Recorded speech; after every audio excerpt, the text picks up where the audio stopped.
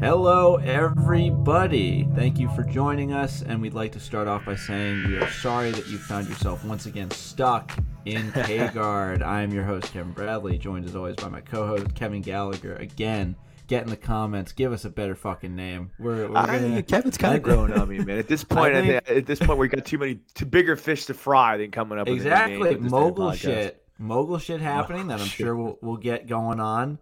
I'm full of arrogance and piss and vinegar because I just did a 6 a.m. class, and so I'm better than basically everybody.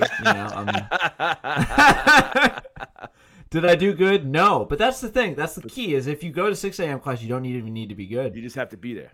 If you get up and get to the 6 a.m. class, it's a challenge. You don't even need to get to the mat. No, you just have to clock in and you go back home again. You need one selfie, 6 a.m. grind set. One selfie. And then you can go home. The Instagram post with like a little rabbit with a clock or something like that. Yeah, at his wristwatch. Selfie of you throwing up the shaka, grind shit, like hashtag grind shit, hashtag Sigma. Everyone else is working hard. A little coffee cup floating in the corner.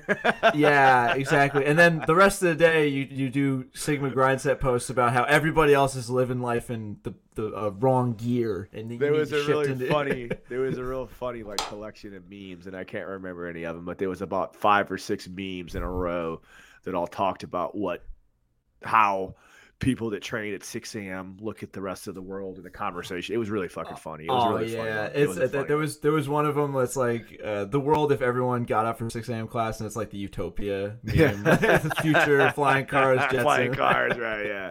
There was a bunch of funny ones on there. Yeah, the guy that fucked up Dylan Dennis attended one 6 a.m. class one time 5 years ago, and so he's better than Dylan will ever be because he's not about that. Well, obviously the proof is in the pudding and showed out. Yeah, it's really funny that he's gone completely dark. Just like he's real. Even he knows. Even he knows. I can't post a single fucking thing. He did talk shit about something. He did peek his head out about something. And I can't remember what it was. Post strangulation. It was something. Yeah, that's a good one. It was something. Something. It pisses me off that I can't remember what it was. But it's some calling out a MMA fighter. Maybe it might have been him calling out AJ Agazam or some shit. We are news talking heads, and we recognize that Dylan Dennis is officially not worth anyone's time. No, it's funny. It's not even that funny. It's absolutely amazing, I guess, that he got choked out by some bouncer at a club. I just can't tell you how excited and beloved and full of joy I am that there is actually a video footage of Dylan Dennis getting choked and tapping on some bouncer's fucking arm to fucking tap at a club. It's just absolutely beautiful, and I'm sure it was one of the greatest days of Gordon Ryan's life when he. The minute that happened, Marcelo Garcia was like holding a glass, like he was about to take a sip of water, and he just like broke the glass, like damn it, finally happened. Yeah, like in the movies, he had his little pendant, and you see like the slow motion shot of like the Marcelo Garcia pendant falling to the ground. Dylan needs me. Dylan needs me. This is good. We're good. Oh, man. I don't want to break up the flow too much, but like we usually like to do, just wanted to give a brief shout out to friends of the show and your friends as well. If you're at all interested in looking your best on the mat, no judges needed. Go to their website, check out all their gear. They've been supporting us for a long time. They'll get you set up with the best rash guards, combat shorts, gis, casual wear to let the people on the street know that you go hard at it in the gym at 6 a.m. class. At 6 a.m. class, right. We got a bunch more sponsors coming soon. Oh, yeah, but and those guys are they're just a good brand, jiu-jitsu owned and operated, so go check them out, you know? Troy Organo's my homeboy. He's actually doing a whole lot of stuff for my gym for me. He's doing all my shorts. I have a whole rack up on my wall now. It's my whole life now. I'm freaking entrepreneurial, baby. I'm selling anything I got can sell. And in self promo goodness, our boy Kevin is selling super cool merch for Gracie Trinity. It looks really clean. So what you do is You Venmo him, he'll get you squared away, and it'll never come in the mail. He'll just have your money, and you can just swear like. to you, Kev. I swear to you, Kev. I have a large rash guard and a large T-shirt coming to you. I'll throw you the T-shirt for free. I'm not that fat, dude. Are you large? You know what? I'm a medium. You're a little small. But that's small. Okay. Hey, you know what? This is all enticing me even more because we've got an episode of my new show planned, Under Pressure. I'm going to be coming down to Florida to film with you at Gracie Trinity HQ, and that'll be where hopefully I've lost. part of the showing will be me ceremonially handing you the gi and the rash guard and the shirt that you bought a year ago.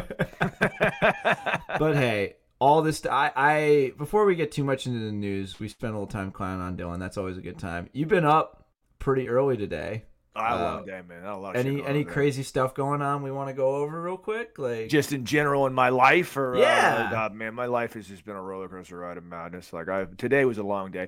I just started teaching day classes at my gym, so I was at Trinity. Trinity is about a half an hour away from where I live at. So I had to drive to Trinity. I had to be there at 8 in the morning. I had to be there at 9. I have a coach that is who runs my house with my kids program. He wants to be a fighter. He's actually a pretty good fighter too. He's actually a tough kid. This guy named Mike Schmidt. He's more amateur or whatever. It's a long road to get to the UFC from here, but whatever. It's his goals. Everybody's got that goal. But he's been dedicating a lot of time to me and a lot of resources. So I decided that I would dedicate some of my time. So I got there early and did some boxing work with him, and I fucking hate doing it. I just hate teaching boxing. I just can't stand it. We've talked about that before. It just makes me fucking crazy. It's like watching paint dry. I'm very good at it. I'm a very good boxing coach, but it's insane. It makes me crazy. So anyway, I worked with him this morning for an hour. Then I had a hour and a half class, and I taught a private lesson. Then I had to run home, eat. Then I had to be at a doctor's appointment on the other side of town to get it forward, and I shot right back out to Trinity. I've been going like all day long like a madman. I got cancer in my fucking ear. Got skin cancer. It sucks. Yeah, my dad just got some skin cancer like lasered off. Is that what you're getting? Yeah, it's not that big a deal. I was laughing the chick, the forgotten chick that we don't talk about. That's been my quiet chick for like fucking 3 years now. I still can't call her my girlfriend. I don't know what to do. It's just the weirdest relationship I've ever been in my life. Dude, you need to get. She told me, she laughed at it. She laughed to me about it. She told me to. She said, "You could tell everybody you're a survivor now," because she knows. She did it sarcastically because she knows how much of a glutton for attention I am.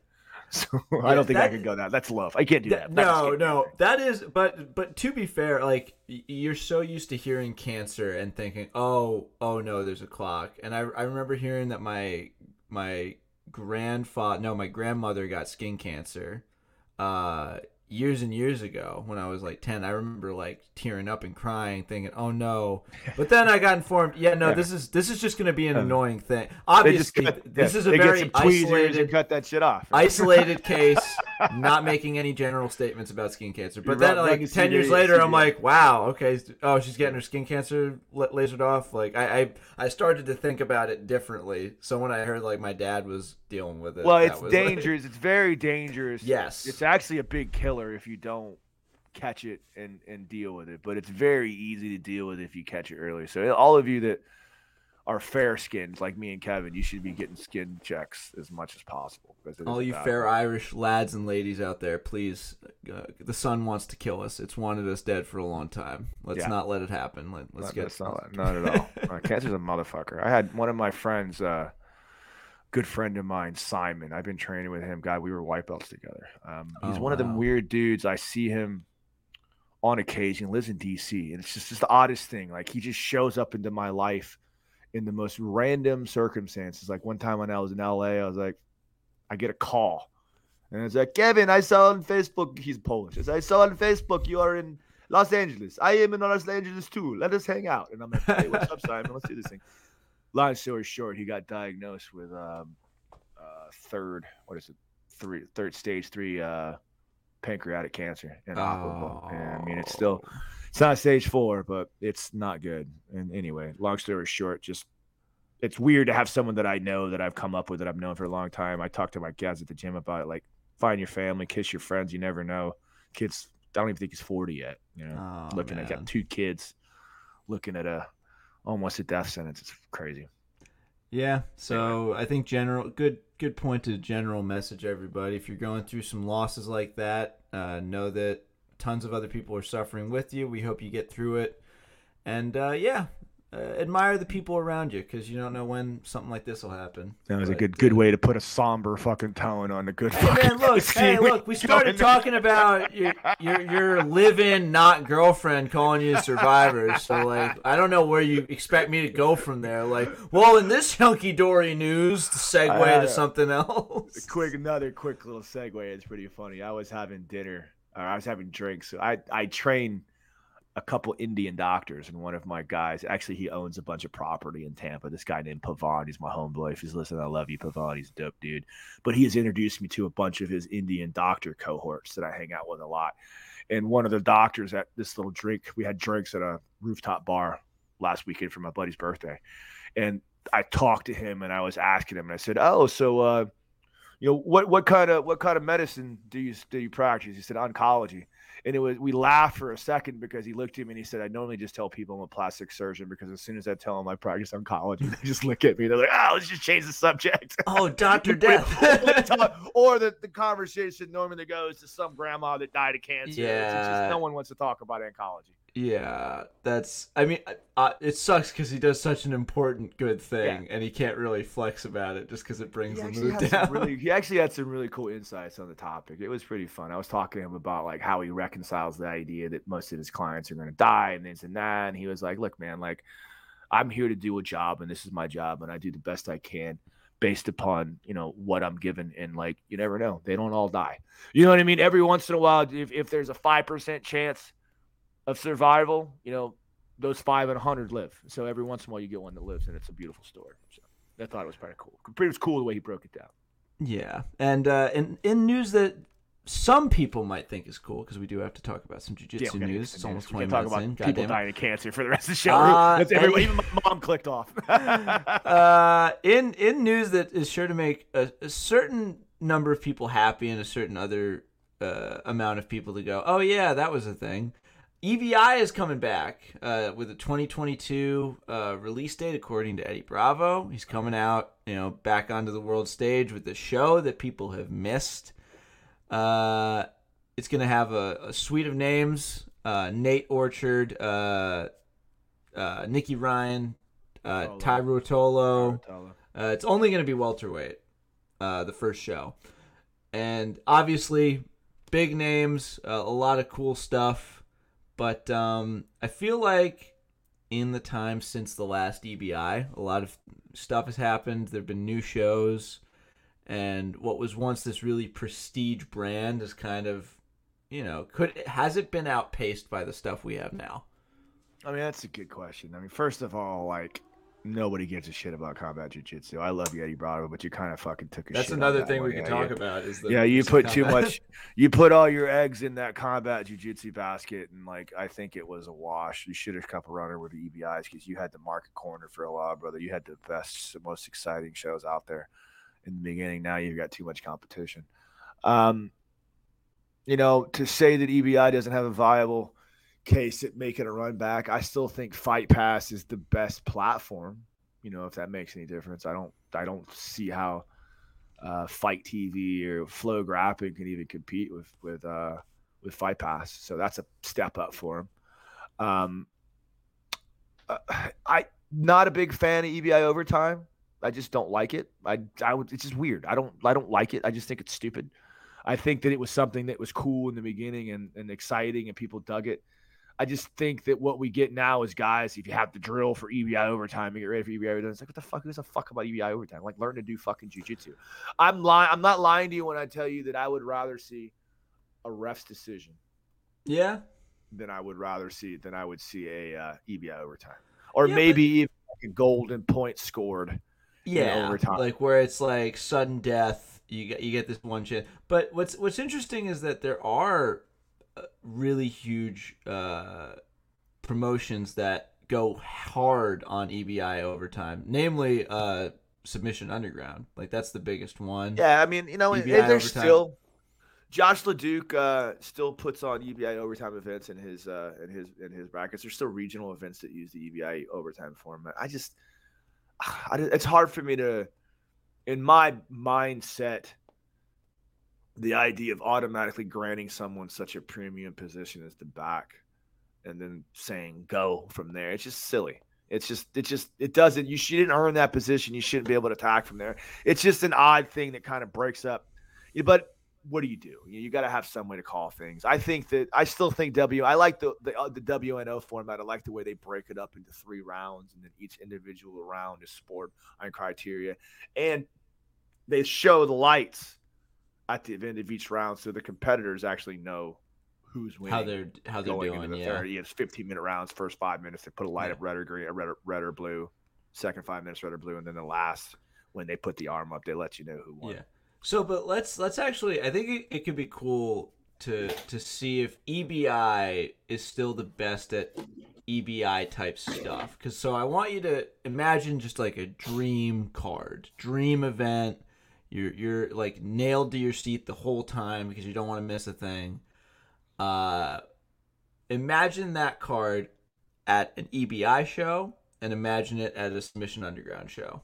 Because I feel like they're fairly comparable. No, I love Seth, but no. Fight to you mean WNO, not fight. No. I mean submission. Wait, what did I say? You said fight to win in. Oh EBI. Shit! No. I meant submission underground. Just because I feel like they use same. Which one has the better format? Just because they're both on Fight Pass. That's like where I'm. To be honest with you, I kind of dig Submission Underground's format. I like the fast-paced matches. I like the way they go after it. I like the way they shoot for it.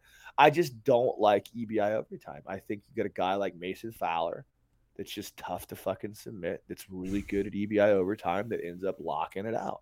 When's the last time Mason Fowler won a fight in regulation? He just goes and coasts into fucking EBI overtime. I know a lot of guys, a lot of grapplers.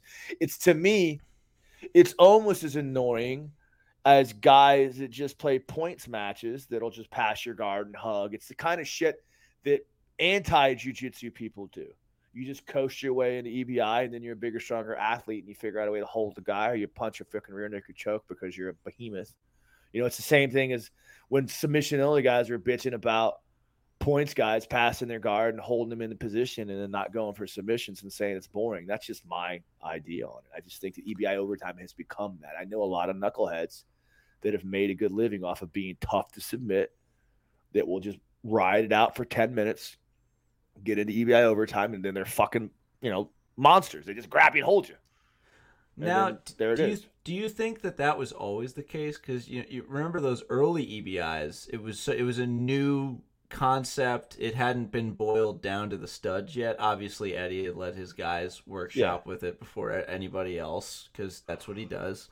But I wonder, just because of how many great moments and huge names got built off of having the EBI belt. Yeah, at the time, it was a new, fresh thing. The idea of submission-only grappling was like, what the fuck is that? It was there. It was in the coasters, but everything was points matches. Metamoris was doing submission-only before EBI. Yeah, but I'm talking even before that. I'm talking about, like, tournaments. I can remember being a blue belt in 2010, stuff like that, and thinking about, like, oh shit, they're having a submission only tournament in Orlando. You know what I mean? Oh, that's so cool. Like, we should go do that. But it was like just the fringe things that were like, no, never. It was just weird. It wasn't really like a real thing. Everything was Naga or points matches at the IBJJF.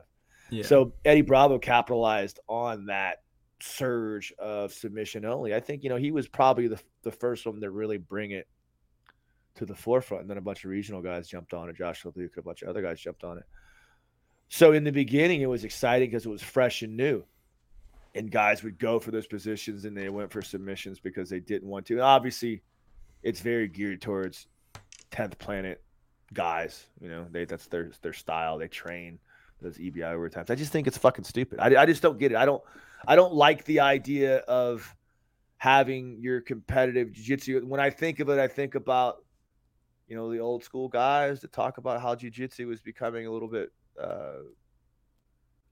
watered down. Watered down. And I don't mean to Yeah. say that. Sorry, Eddie, and I don't mean that 100%, but it's just in my mind. That's what I kind of think about. What the fuck you're practicing to escape from the back, and you're doing those rounds like that for some dumbass fucking tournament. It's just stupid.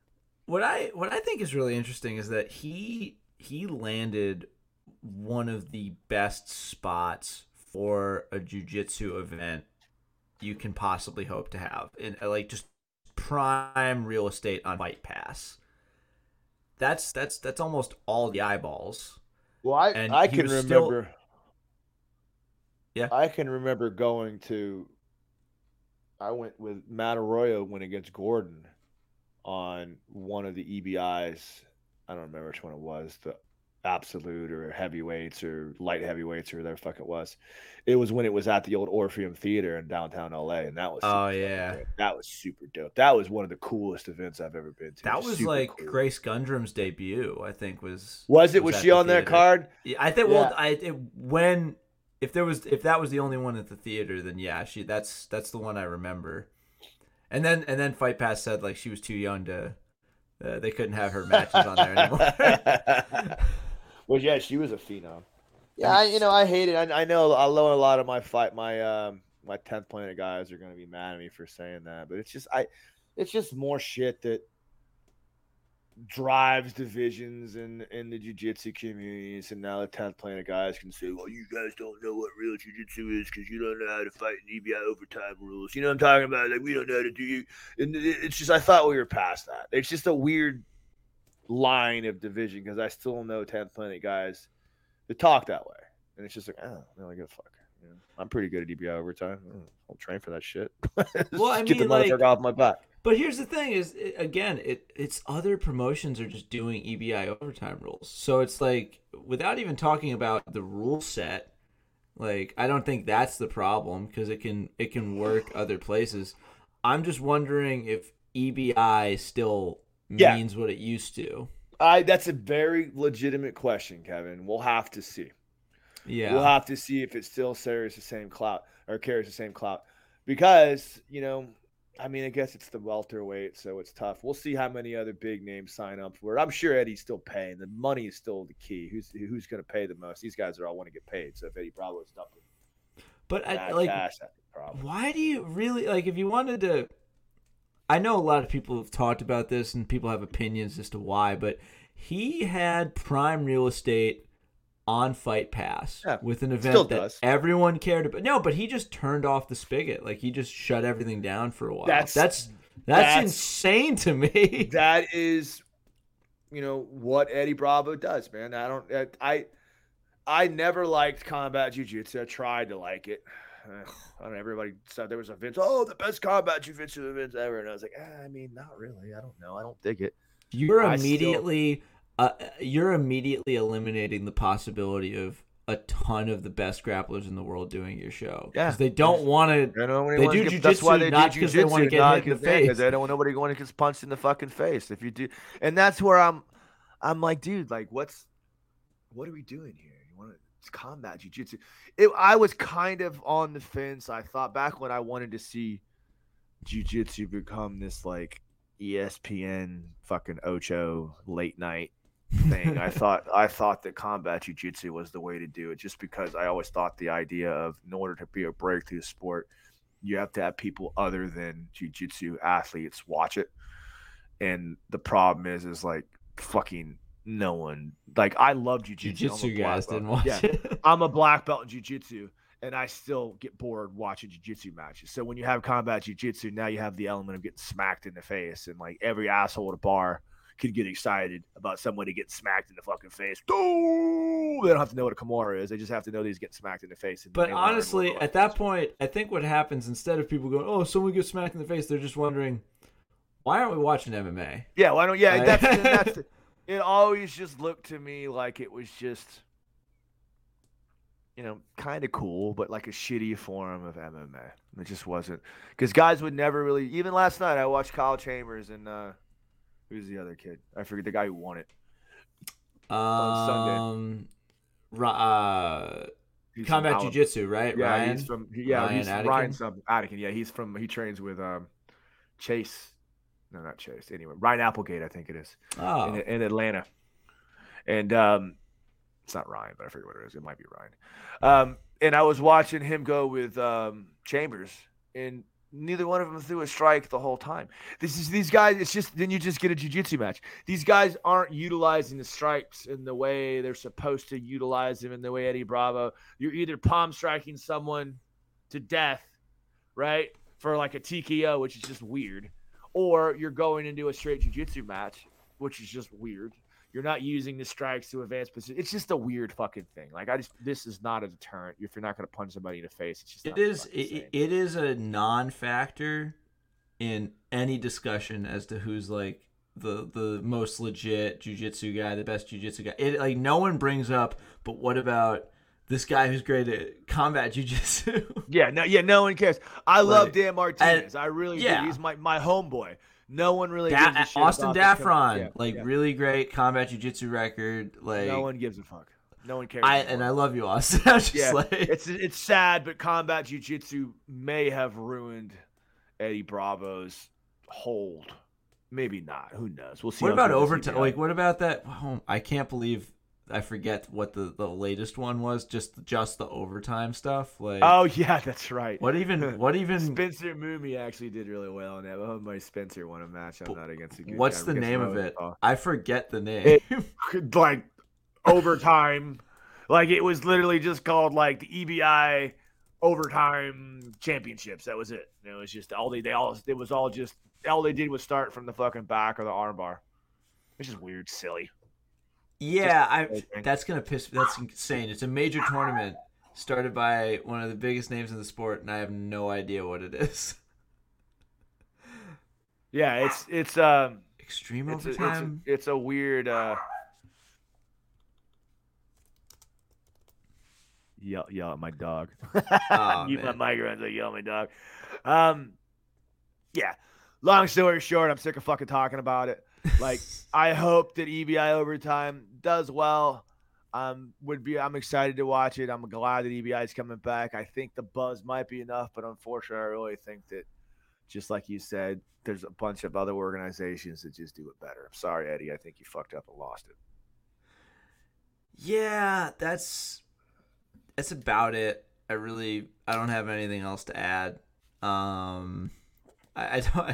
don't want to go transitioning into a much more somber topic, but I know this is one you wanted to bring up. Bare knuckle boxing fighter, Justin Thornton passed away, age 38, following his most recent bout under the promotion, and it's got a lot of people talking about bare knuckle boxing as a sport, BKFC as a organization. And I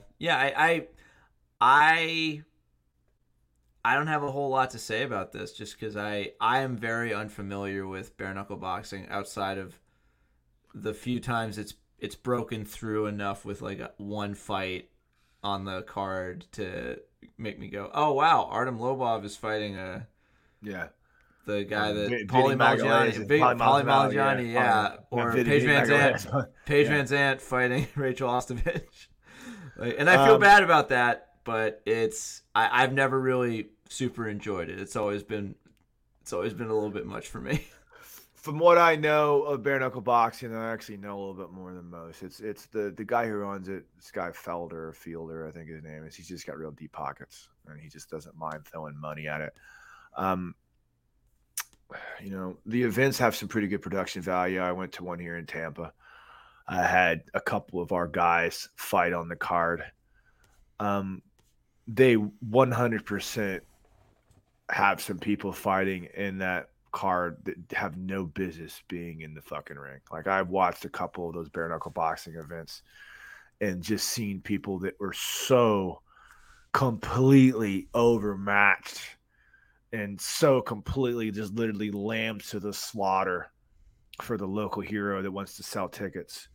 so they can, and they pay pretty well. Like I'm telling you, like I got a couple homeboys made about $6,000 to go beat up some fucking tomato can. You know what I mean? Like I actually, I'm not gonna lie to you. I kind of was like, God damn, $6,000 is a lot of money to go beat this guy up. Fuck, I could do that shit. You know what I mean? I ain't gonna lie to you. I thought about it a little bit, but there's, when you couple that philosophy and that amateuristic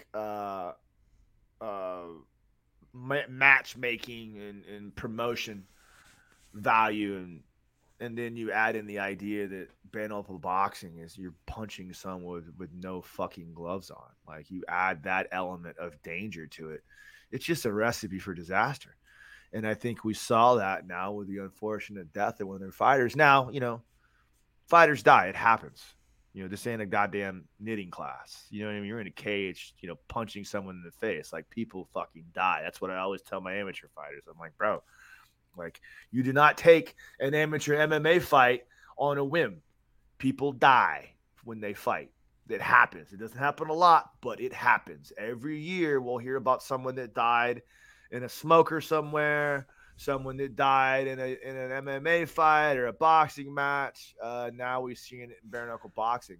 It's just when you add the extra elements of potential disaster, mismanagement and just the whole premise of boxing with no fucking gloves on with a standing 8 count, a 10 count. It's fucking ridiculous, man. Yeah, but unfortunately, with Justin, I think it's hard to say that he didn't have a resume that would make someone think that he deserved to be there. 6-8, like he had 6 wins in MMA, 18 losses, but still he's gone. It's a lot of fights. He's definitely put some miles on, and you would think, and someone just looking at that, he's won 6 times. That's he can do a sport like this. I think coming off of 24 fights over a long career against some really stellar names. He went against UFC heavyweight Chase Sherman, another UFC heavyweight Walt Harris. This guy's fought some serious people, and I also lost 18 times. Exactly. Like who's his coach to let this guy continue to go out there and get his ass fucking? It might be his killed, manager. You know what I mean? Like, but that's the story of fighting in general. I just in general, I see so many poor fucking training camps and so many poor, gym owners and fighter promotions and fighter managements that they just lead these kids out to disaster. And it's kind of unfortunate. And I think that the bare knuckle boxing crew is just the worst culprits at it. They just don't give a shit.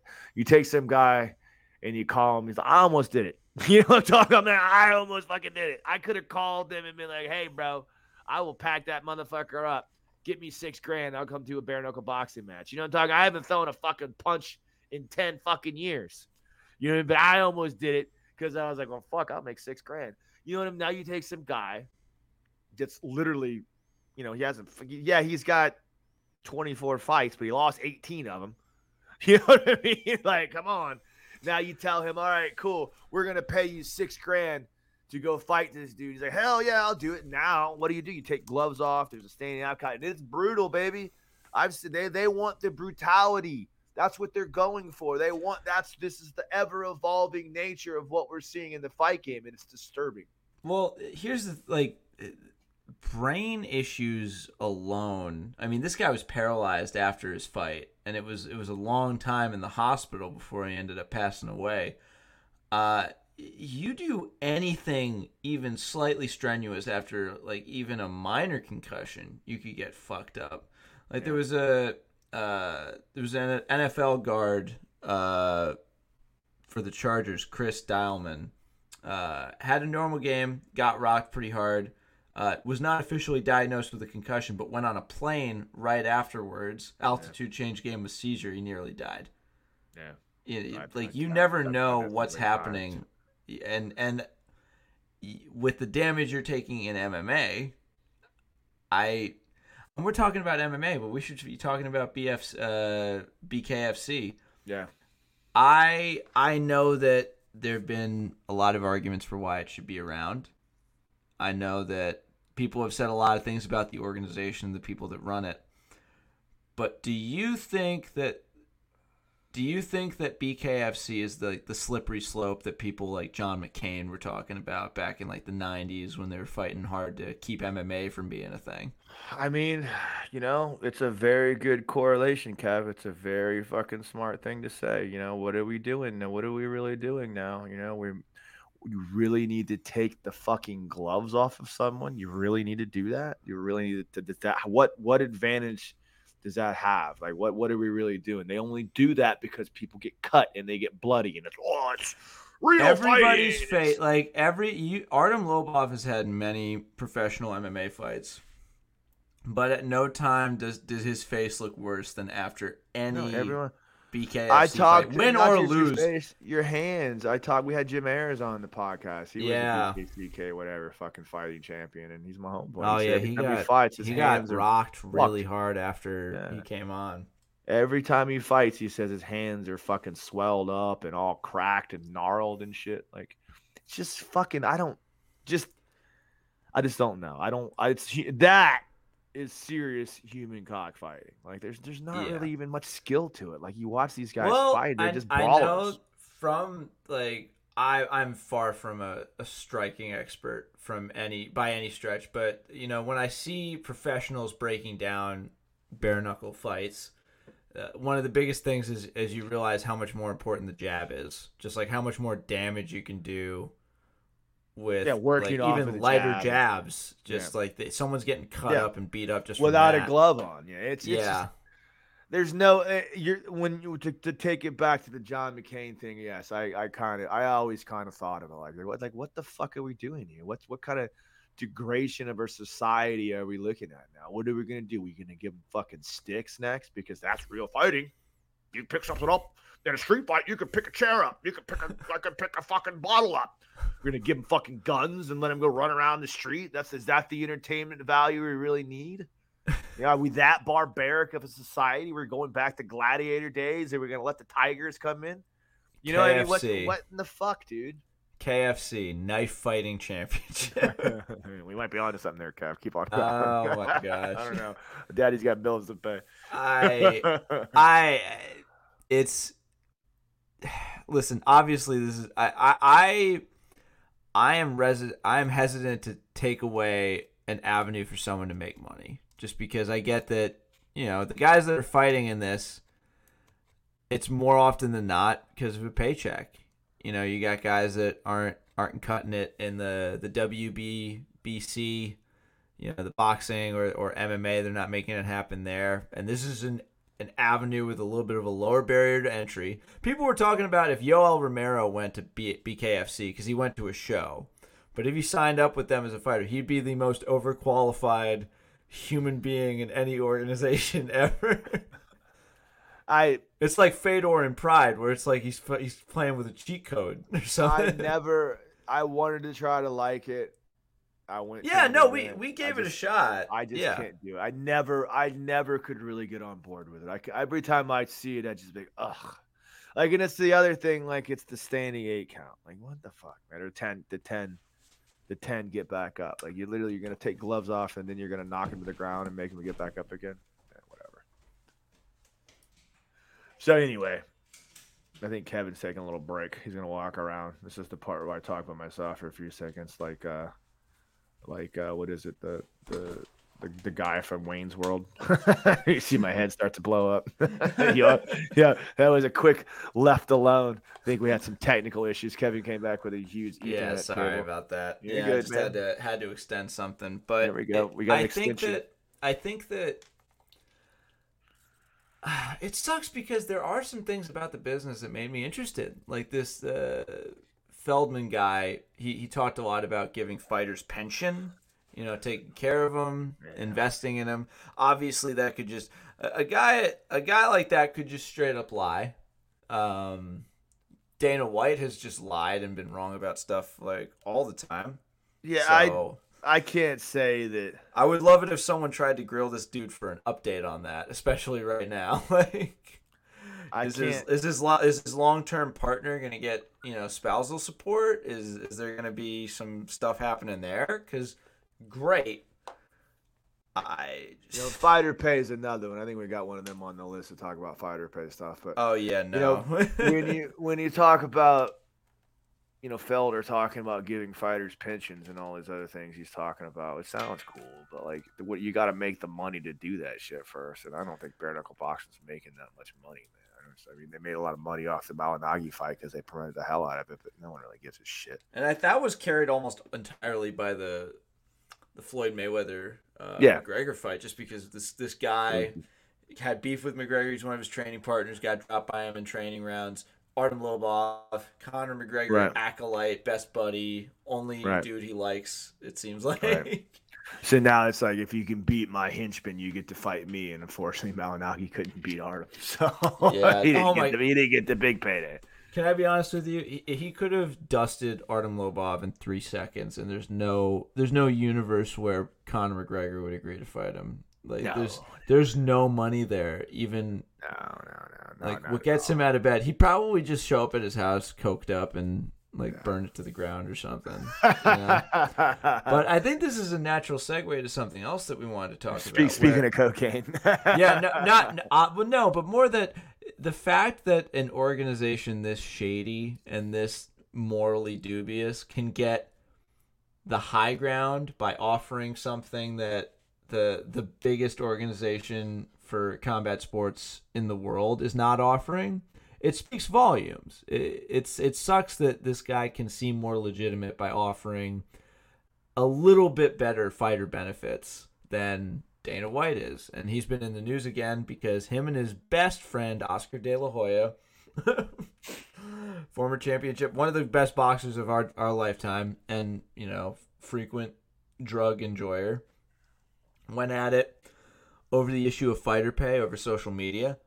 And I know that you, again, this was something you wanted to talk about just because you have some thoughts about how White responded, where instead of attacking he's made some comments like, they're getting paid fine, they're getting paid enough, like, we're working on it. He's been very vague. I can bring him up in a little bit, but he hasn't really done anything but call Oscar De La Hoya a lunatic, loser, drug addict. So, yeah, what were some of the things you wanted to talk about? So, the entirety of this conversation can be summed up in one number. Right? The UFC right now is worth, let's see, I think it's like $9 billion. I'm trying to find it. For some reason, it won't come up. When you start to talk about $9 to $10 billion, $9 to $10 billion, they sold, and that's 4 to 5 times what it was worth 6 years ago, 7 years ago. $9 billion. Think about that for a second. That amount of money, and now think about guys that I know that are fighting their asses off to make it to the big show, to be in the fucking UFC, to entertain us, to become the next champions, that have to work security jobs after they made it to the big time.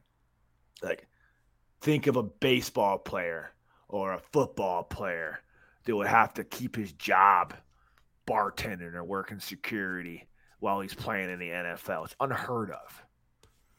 $9 billion. The fighter payout, the differential between the NFL, most major athlete, baseball, hockey, and football, the separation or the distribution of profits from the athletes and the company.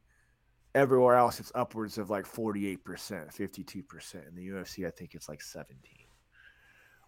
There's no fucking reason why Dana White and the UFC can't figure out a way to pay these guys. It's inexcusable. They make so much goddamn fucking money. When you make it to the UFC, if you win the contender, we give you $100,000. $100,000 ain't shit. It's not. I love you guys. I love you young fighters. $100,000 ain't shit. It's really fucking not. It That's sounds part a of the. huge number. I mean, it's more than not shit. It's more money than you've ever made, but it ain't shit. It's nowhere near what you're worth. These guys should have full medical benefits when they fight. If a fighter gets hurt outside of the UFC cage, they would pay for it their own self out of their fucking pocket. That's fucked up. That's so fucked up. It's in fucking insane. Ridiculous. Dana White is using the same format that professional boxing is used for generations because that worked. This is fucking different. Pay these fucking kids money. When you get signed to the UFC, you should get $1 million signing bonus. Boom. You got $9 billion fucking dollars, you cheap fucking cocksucker. You fucking slumlord. Pay these guys $1 million, give them full medical benefits till they fucking die. You piece of shit. I can't say it any other way. And he looks at us with a smile on his face, condescending. You know, De La Hoya calls him out, and the only he could talk about is, oh, yeah, well, you're a cocaine head. You know, you're a fucking loser. You're a fucking bitch. I mean, fuck you, Dana White. That's what I got to fucking say. Do you think that if there were some cuts to be made in salaries other places, it'd make sense to start at him? Yeah, well, fuck yeah. Who's gonna fucking? But Dana White spends $1 million at the fucking blackjack tables. Yeah, what the fuck, dude? And I'm not saying he shouldn't be rich. He built the UFC. Yeah, it wouldn't be anything without him. But he just doesn't give a fuck. And you know, maybe I don't know all of the ins and outs of the business and what his costs and overheads are. $9 billion is a lot of fucking money, well, man. You know what? I think one of the only things we could compare it to, because wrestling is not gonna, you know, there's no professional actual sport wrestling apparatus that's really generating huge numbers for us. So we can't really look at that. I feel like kickboxing also, there's not enough there. But let's compare some of the highest earners in boxing, like the highest net worths, to some of the highest net worths in MMA. Just because I feel like those two sports get compared all the time for a long time. Not even close. Yeah, no, for a long time, everyone was like, MMA is going to swallow boxing. It's a lot more popular in the zeitgeist. It's on people's minds a lot more. It's getting pushed in the culture a lot more. But is that reflective of who's making the most money? And this is according to MMA SIK. So if this is all... And public net worths are always a little weird, but this is what we have to go off of. Number one richest MMA fighter right now, Conor McGregor. About $200 million. Well, he also far and away sold a liquor company, though, too. Most of his earnings came from the acquisition and business deals he was doing outside of the UFC. Hang on. There's a little ambulance. bit of an ambulance. Yeah. I live in downtown Buffalo. That's all right. Good enough. Probably a rowdy Bills fan that's worried about Patrick Mahomes and how we're going to deal with that. I am too. But coming in second, Khabib Nurmagomedov, $40 million. So already huge gap. Massive, huge gap. Now $40 million is a lot of money. Still a lot of money. And honestly, Khabib's probably going to make more when he kills it on the soccer field because that's what he's doing now. Hell yeah, champ. He's playing soccer. Great for him. So already huge drop off coming in 3. George St. Pierre, $30 million. So it's just constant downward, huge downward increments just from the top 3. Let's take a look at the highest paid boxers. No surprise, number 1, Floyd Mayweather, $450 million. This is a guy who repeatedly gets in trouble with the IRS. And his ability to read is a little bit questionable. That was a fun one. I enjoyed that a little too much. 50 Cent reading The Cat in the Hat. That was. Oh my god, that's the thing that never was that I wanted to be. Poor Floyd. Now, unfortunately, like with MMA, you get a huge drop off. Coming in at number 2, George Foreman, $300 million. And obviously, some of that's going to be the grill money. Foreman grill money. It's not nothing, man. Manny Pacquiao coming in at number 3, $220 million. And then below him, Oscar De La Hoya, $200 million. And that's with his recreational activities. So top 3 compared to in boxing compared to the top 3 in MMA. Just from those numbers, it's not even in the same stratosphere. There's one guy, one aberration who, with a combination of having the right attitude, the right look, the right success inside of his competitive sport, was able to make the most amount of money you can make as an MMA fighter that we know of right now.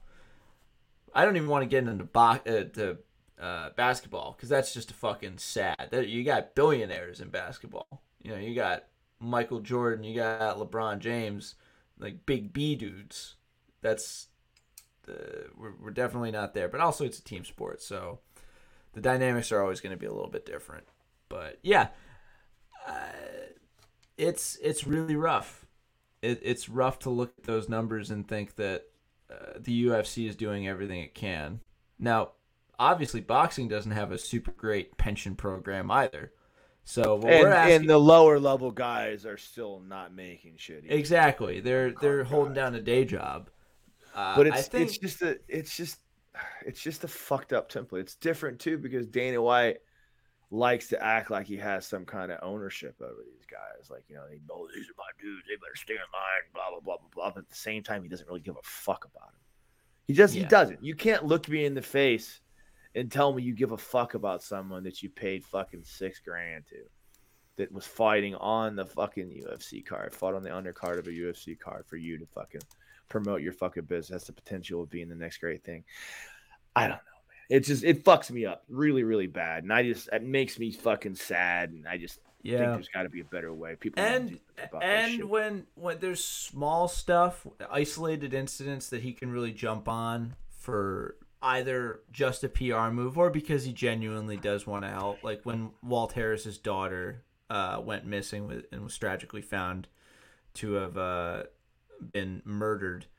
He put the whole UFC media team and resources behind getting the word out. And it was a very inspiring, good moment. Like when Matt Hughes got hit by a train, he was very present and making sure he was okay.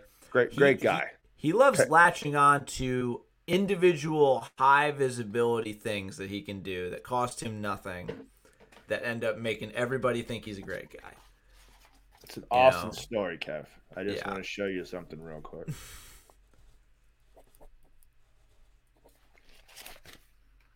$9 billion. Go fuck yourself, Dana White. That's all I can say about that. I'm very nice of you to do the charitable works that you did to help out with the kidnapped, murdered daughter, and Matt Hughes getting hit by a train. That's awesome. What about the guy that has fucking brain damage now because he fought on your fucking undercards and can't have a fucking job anymore, and is broke, living in his mom's house because he has no fucking money? You piece of shit. You know what I'm talking about? There's a lot of people out there that are really fucked up from fighting that you just discard. And you bring them back for Hall of Fame events and say, "Hey guys, we love you." Wheel them out. Hey champ. Hey champ. Hey, we're doing a UFC. Where are they now? Yeah. Can you speak through a tube yet, or are you still doing the rest of your physical therapy? Call me when you will start seeing that, Kevin. It will start to fucking happen. The UFC is still a young sport. It's only been around for 10, 15 years. We're going to start seeing, maybe longer than that, 20 years. I don't even know. When have we celebrated the 20-year anniversary of the UFC yet? I don't know. Have we? I think no, we have. We have. But I mean, like, oh, you mean the Fertitta era? Like, yeah, the Fertitta, the real UFC. Into the I forget I'm when talking it's about UFC. Rich Franklin. What's his name? Fucking Franklin, Forrest Griffin. Those guys. Chuck Liddell. It's they purchased it in 2001. So yeah. You're going to start seeing guys 20 years coming up. You're going to start seeing guys that are really fucked up. You're going to start seeing your old fucking heroes that are fucking Muhammad Ali that can't talk, they're fucking like shaking and out of it and shit. It's gonna fucking happen, man. Fighting is not a pretty sport. It's not fucking nice. Your body is not supposed to be doing the shit it's doing over and over and over again like you do in the fight game. And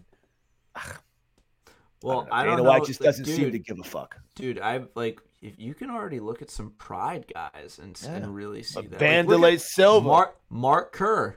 That's one that's hard. Just when you look at him in his peak and him on the decline, and now fucking BJ Penn. Yeah, that's BJ like, Penn. Luckily, Jesus. BJ Penn is royalty in Hawaii. Mark Kerr is teaching like he's like an assistant wrestling coach at like some junior college somewhere, trying to make ends meet. Yeah. Did you hear BJ Penn's running for the governor of Hawaii? Oh God. Yeah, please I know. I think that would be. I'm my whole life anymore is just watching the world explode. It's unfortunate, but I can't help myself. I think the Hawaiian, and I say this as a complete outsider, but I think the Hawaiian people can do better. Do you really need video? Your most recent, your governor's most recent fight to have been when he got rocked by a drunk dude on the street, like Dylan Dennis style. Okay, now hang on, because that's a little bit different. It's a little bit different. Getting sucker punched and getting choked out is a little bit different. It's a good point. Nobody choked out BJ Penn. He just got pummeled. Yeah, and when Ryan Hall gets you in a heel hook and you turn the wrong way accidentally, you gotta. It's very sad that no one cares about this topic. No one really gives a shit. Dana White could pay these guys so much fucking money. He has the money to do it. He just doesn't fucking care. No questions. No question in my mind. He just, I got to pay people more. Let him go fight for Bellator. That's his fucking mindset. Wait, we'll just get new guys to do it. Everybody wants to be in the UFC. And unfortunately, you got these young kids that are fucking stupid that don't know any better. They're like, yes, sir, I'm going to be in the UFC. I'll take $6,000. Oh, fuck yeah, I'm a UFC fighter. Like $6,000, you can't even buy a car with $6,000.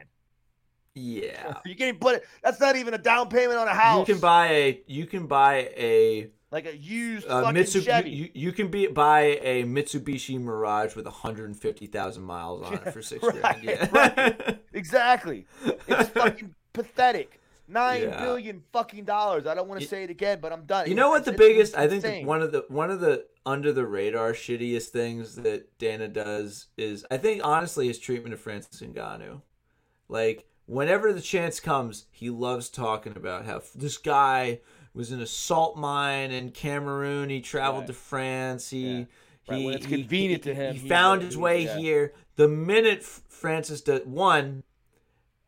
his entire push towards his first title fight, he's champion in it, like hardworking success story, hardest punch ever, loses to Stipe Miocic. I was never friends with Francis Ngannou. I didn't like him. He's a fucking piece of shit. I'll give it. That's promoter shit. I guess I can run with that. I don't fucking. No, because it goes even further. Like, the more you see it, the more fucked up it is. Because after that, he got scrubbed. He wasn't anywhere. It took him it took a dominant win over Rosenstrike before he was like in the conversation again. And before that, he had the worst match of all time with Derek Lewis. And this incredible story of a guy who should be dead in a salt mine coming to America and getting to the UFC. It just becomes, he sucks. Like, his whole value as a human to me is nothing now. But in the back lead to the up, salt mines. Then he has an amazing first round KO. The push comes back. Like, oh yeah, he's an immigrant, fucking great guy. Beats Stipe. Oh my god, this dude started here in this like sports jersey and jeans in the desert, and now he's UFC champion. All the marketing. Francis requests a little bit of extra time to recoup. We're stripping Francis of the belt. Fuck this guy. I was never Francis Ngannou's friend. Crazy. He's like, this motherfucker asked for a little bit more time. So fucking crazy. It's so fucking How fucking crazy. dare he? this goddamn miracle child. No, I complained it's that he wasn't good at wrestling. He got good at wrestling and out-wrestled Stipe Miocic. He wants a little bit more time. Fuck this idiot. yeah. New title shot. Dana White is a tyrant. That's all there Yeah. is to it, man. What And sucks is he's I don't. responsible for building it. He's I the have resident member of the no. I UFC. don't have any faith in Chatry from ONE FC to be the guy that does it better with how much money he's losing. It's unfortunate, it really is, because Dana White also knows that there will never be any real competition for him. It's just not going to happen. So he can continue to do whatever he fucking wants to do. Because as much as we talk shit about this, I'm going to watch the next fucking UFC fight. I'm going to watch the next big event. I'm going to tune in the next time I see fucking, I don't know, who's insert huge name, Dustin Poirier, fucking Michael Chandler, fucking Oliveira, whatever the fuck is coming out there. Dom Cruz, Henry Cejudo 2, whatever. Yeah, you put a blockbuster fight up there, I'm going to go down to the wing house and watch that shit. Or I'm going to buy it at the house because I'm a recluse and spend $60 on it, even though I'm cheap as fuck. Yeah. And he knows it. Speaking of, I want to just end it with a big old, Dana White, please just use your infinite power to do good. Because you are so tied to the UFC, even with the mouse hanging over you. I feel like you could unilaterally decide to pay all these guys a little bit more. And I don't think anyone would give a shit. Like, people would help you. People will be like, hey. $9 million, Kev. $9 billion. It's ridiculous. Say that again. Say that again, and think about how many generations of your family would be okay with $9 billion. Right. And granted, it's not all his money. It's shareholders. He's got $400 million just on his own. At least that's like the last time I checked. Dana. He maybe he earned it. I guess I don't know. What fucking knows? But take $100 million of that and distribute it to the 100 fighters you have signed to one way or another. You didn't even got to give them $1 million each. $1 million might even be a big number. 500,000. Yeah, how about a couple $100,000 when you this is crazy. This is crazy and so radical. But how about everyone not making a certain amount gets a guaranteed $60K a year to just not die? Yeah, that's it. We call it the bare minimum. In four benefits, you fucking asshole. Like you can make it out to the UFC Performance Institute. They're not going to pay for your fucking knee surgery. I love that I get to hang out with Forrest Griffin. That's great. But I'd love it if my ears didn't ring all the time. Thank you so much for flying me to Dubai first class. It was such an awesome experience that I'll treasure forever when I go back home to the fucking one-bedroom fucking apartment in the fucking hood that I live in that I really can't afford. You know what I mean? Thank you so much. You're the best, Dana White. You make dreams come true. I think because he always wants the ability for someone to say, I was living in my car before I became a UFC champion, and now I own a yacht. He wants that rags to riches, blue collar shit. Because we fetishize the idea of suffering. Like, we love the idea of suffering and someone having a terrible life until they don't. It can't be that everyone operates at a cool baseline. It's not like you have one of the most entertaining and dynamic sports on the planet where people can do almost anything to hurt the other person and it's okay. No, you gotta also have the rags to riches. I dodged bombs on my way to school. Like, I got shot at every day in the Ukraine. Everyone's chasing after that dream. I just told a kid today. I just told some dude this morning at 9 a.m. the fucking UFC kid that wants to be in the UFC. I was like, bro, I'm going to tell you like I tell everybody else. Don't fucking do it. Like, the odds of you making it are just so astronomically slim. I want to believe in you. I want to believe that you're going to be the special one to do all the right things. That's going to get lucky. That's going to make it through the UFC. And once you get there, the odds of really making fucking GSP money are so astronomically fucking slim. It's ridiculous. It's such a fucking long shot. Yeah. And so much damage and so much sacrifice. You're going to break relationships. You're fucking not going to be able to spend time. You're going to miss things. You're not going to spend time with your kids. You're going to lose jobs. You got to fucking suffer and scrimp for such a long time to be able to get there. Like, it's just not fucking worth it. However, if you're going to do it, I can help you. That's what I always tell you. You know what I mean? If you're going to do it, this will detrimentally affect your life, but I'm your best shot. Yeah, and it's fucked up because there's still a part of me that has dreams of putting a fighter in the UFC, even aside from that, just because there's that glory of doing it. Yeah. And just to putting aside all of the abuses that happen in professional wrestling, because that's a whole other laundry list of things that are bad. I do like the fact that you can enter professional wrestling as some middle class dude from Milwaukee or Connecticut with no interesting things about them whatsoever, but you can just decide in the ring to become Rusty Hook Joe, the possessed railroad worker who kills people, and that's just you. People don't know that you're a tax lawyer on the weekends because you're Rusty Hook Joe. Colby Covington can do it apparently. Don't say his name 3 times, or we got to spend 20 minutes talking about him. I'm done with that fucker. I'm too tired for that shit. He's like Candyman. He'll show up here with a bunch of women that look sad. Fake hookers. Brendan Schaub talked about how he was hanging out with Colby Covington one night on doing a podcast or some shit like that, and Colby tried to make one of his hoes do some shit like come rub your shoulders, and she was like, I ain't rubbing your motherfucking shoulders. You didn't pay me enough for that. You didn't pay me to do that. You paid me to hang out with her, some shit like that. He pays these girls to come hang out with him. She's like, I ain't rubbing your fucking shoulders. Go fuck yourself.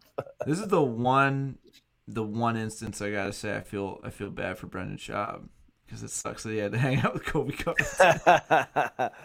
Brendan Schaub's not bad. He knows what he's talking about in MMA, I guess. I don't fucking know. I think he's he's a tough pill sometimes. I went and saw his stand up, and I think my question that I asked during the Q&A got more laughs than most of us said. That's fucking great. What'd you ask him? I asked him if how often, just standing next to Eddie Bravo, does he desperately fear for his safety? That's pretty fucking funny. He told this story about how Eddie was telling him to smoke. I don't even fucking remember, man. God, I remember Brendan Schaub from The Ultimate Fighter. Yeah? Oh my God, that was 2009, 2010, 12 maybe. Kimbo Slice was on that season. He was on Kimbo. He was with Kimbo Slice. He was with Matt Mitrione. Shit. Who won that season? I think it was Matt Mitrione. Hang on. Yeah, I want to say it was Matt Mitrione. I remember that one. That was when I used to watch it religiously. It used to come on Spike, and then I think the WEC came on after it, if I remember correctly. Oh yeah, that was back when there were 2 different. Or they hadn't been bought out yet. Hadn't been bought out yet. And that was the first. That was the first heavyweight season, where it was just heavyweights. Yeah. Find out when I forget about who was the coaches. God, I'm trying to remember. It was Rampage and yeah, that's right. That was the one where Rampage lost every fight but the finale one. And they had Rampage and Rashad, and you're just realizing, wow, Rashad Evans is a great coach. the one clip of Rampage breaking the door. The door down, it looked like a fake door to me. It was like fucking on everybody's. Rampage Jackson. He's probably so happy that John Jones exists. Not because, even though John Jones knocked him out. Right. I don't know if he knocked him out or it was a decision, but he beat him in a fight. But before John Jones, without John Jones, I feel like people would be looking a lot more critically at the weirdest shit stuff that Quentin Rampage did.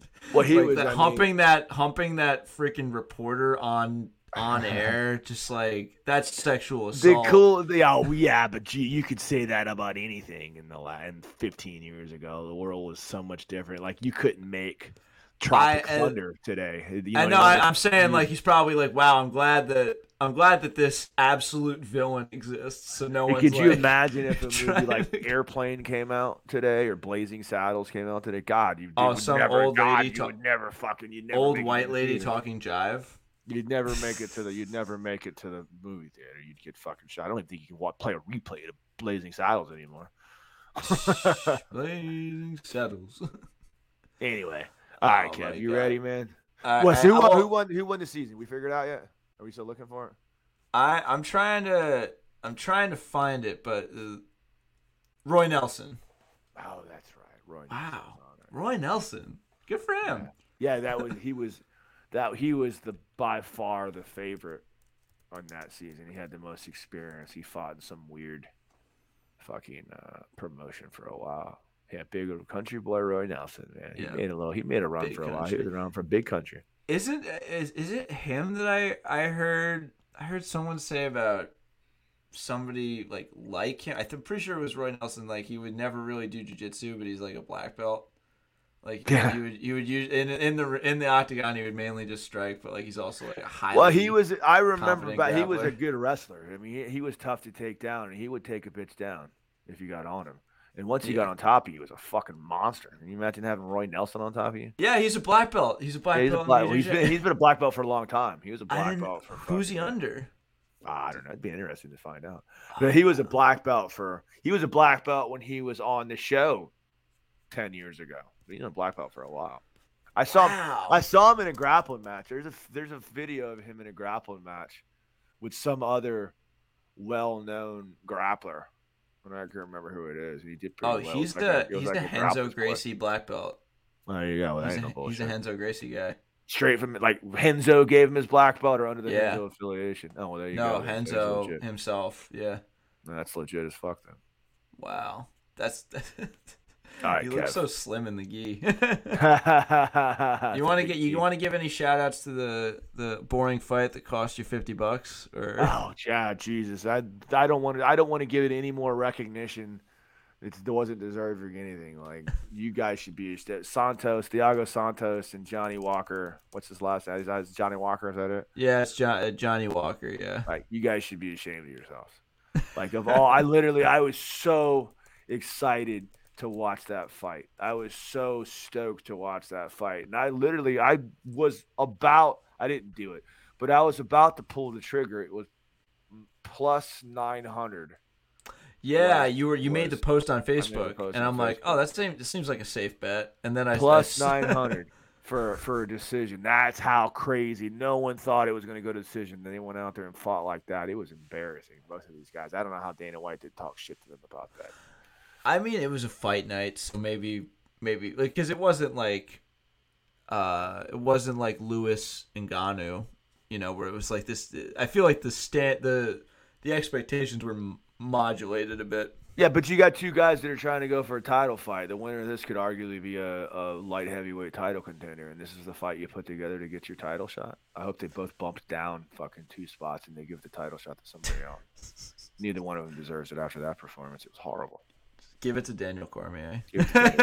Yeah, Johnny Walker was trying to bump back into the top 10, I think, or some shit. Like, who the fuck knows? That was a hype. His was like a really. He was hurt for a while. Yeah, he was hype. He was hurt and came back. Yeah, he hurt himself after a somersault victory dance, right? Weightlifting is weightlifting. Tore his pec or something like that. Weightlifting or some shit. I did think he injured himself doing a backflip at some point. Like, and I remember that's the guy who beat Matt Frivola. I remember he did a backflip and broke it, or jumped up in the air and threw, or jumped off the cage or something like that, blew his fucking knee out. Yeah, I remember, Johnny Walker was making a lot of comments talking about I'm gonna beat John Jones. I guess everybody in that division has to talk about beating John Jones because everybody wants that's the red panty night. But a lot of people had a lot of hope in him doing it. Did his performance seem a lot different than usual? I know he's coming off injury, but. He played a very passive game, and Santos didn't really want to try to engage. God, I think the number of significant strikes landed was probably, I don't remember. I could do the research on it, but it couldn't have been more than 10 each, if that. God, it's horrible. If we're talking about 5 rounds of high-level top 10, I think fucking – legitimate top 10, even if Johnny Walker isn't there, he'd take time off, but he's a top 10 talent. Yeah. This is what you guys got, the 2 deadliest guys, and after what Santos did to John Jones, had a lackluster performance. This is his opportunity to come back, and then fucking Johnny Walker wants to showcase his skills. His whole leg broke. Like, his whole shit was fucked. Like, I think he had a double MCL ACL tear. Yeah. And the fact that people were like, how the fuck was he standing and throwing kicks? Yeah, he's still throwing kicks. Yeah. And then he got fucked. Listen, I just want to end the show saying this. I don't care what's happened to him now and what his whole career looks like right now. Dominic Reyes beat John Jones. I don't give a single fuck. I think you're right about that. $9 million, guys. $9 million. I think every episode we're gonna have to say $9 billion. We'll just until shit changes or until the price goes up to 10, which it will. From now on, the podcast will be known as the $9 billion podcast. $9 billion podcast. $9 billion. Welcome back to the UFC's net worth. Go check out No Judges Needed, guys. Off Colony, a bunch of other shit. You can use BJJ, Trinity BJJ for that. Off Colony is a great tattoo-owned company. It's my buddy owns it. They've got really cool shit if you want to check that out. Yeah, No just Judges take a good look at one of Kevin's arms for a good look at the cool stuff that he does. His rash guards are dope. You should check one out too, Kev. I'll try to get you one. They're fucking hell dope. Yeah. That'd be awesome. When you come down, I'll get you a rash guard. Off Colony, go check them out. And obviously, all the best articles and this podcast can be found at Uncle Coach Kevin blog. Link down below. Go check that out. We're building a super team. The new website should be up live soon, Kev. The new website should be live probably by the end of the month. I'm still working off the Squarespace website, which is kind of blah. Yeah, but the new one's kicking soon. Yeah, already got a couple articles ready to drop. Yeah, so a few articles to drop soon. So go check that out and be on the lookout for the next episode of Under Pressure. Just saving up money for travel because travel's a bitch. But if you want to help me out, I might be putting out a Patreon soon. So you can. Good work too, Kev. It was a good show on you, and the meal was good. Yeah, no. Shout out to Emil Fisher who just had his first win at black belt at a Sogi a couple days ago. Good on you. Now you got to come after Kev G. You know, fuck that. He's good. Fuck that kid. I want to hate a meal, then I roll with him. That motherfucker's good, dude. Fuck that shit. He'll make you just feel me, kid. He's good at jiu-jitsu. Don't let that motherfucker fool you. That motherfucker's good, dude. Burt Reynolds' guard, people think it's a joke. It's not a fucking joke, man. He'll fuck you up. That fucking kid's good at jiu-jitsu. I was like, he fucking man child me and shit, like was like toying with me. It was embarrassing. Yeah, no. So go check out his stuff. He's actually got a DVD out about the Burt Reynolds card, so go check that out. We always love pumping up our friends of the show. So yeah, it's very late. We're tired, and I got a 6 a.m. class to get to because I don't know if you know, but I'm better than you. God. I don't know if you knew it or not. Kev's better than you. I just am. I shower in champagne every morning. It's fucking great. My life's great. I got some caviar in the fridge. Champagne and tears. Your tears, because you cry, because I'm better than you. I'm going to get fucked up tomorrow. I'm going to get ankle picked and heel hooked, and then I'm not going to be able to walk. That's karma coming my way.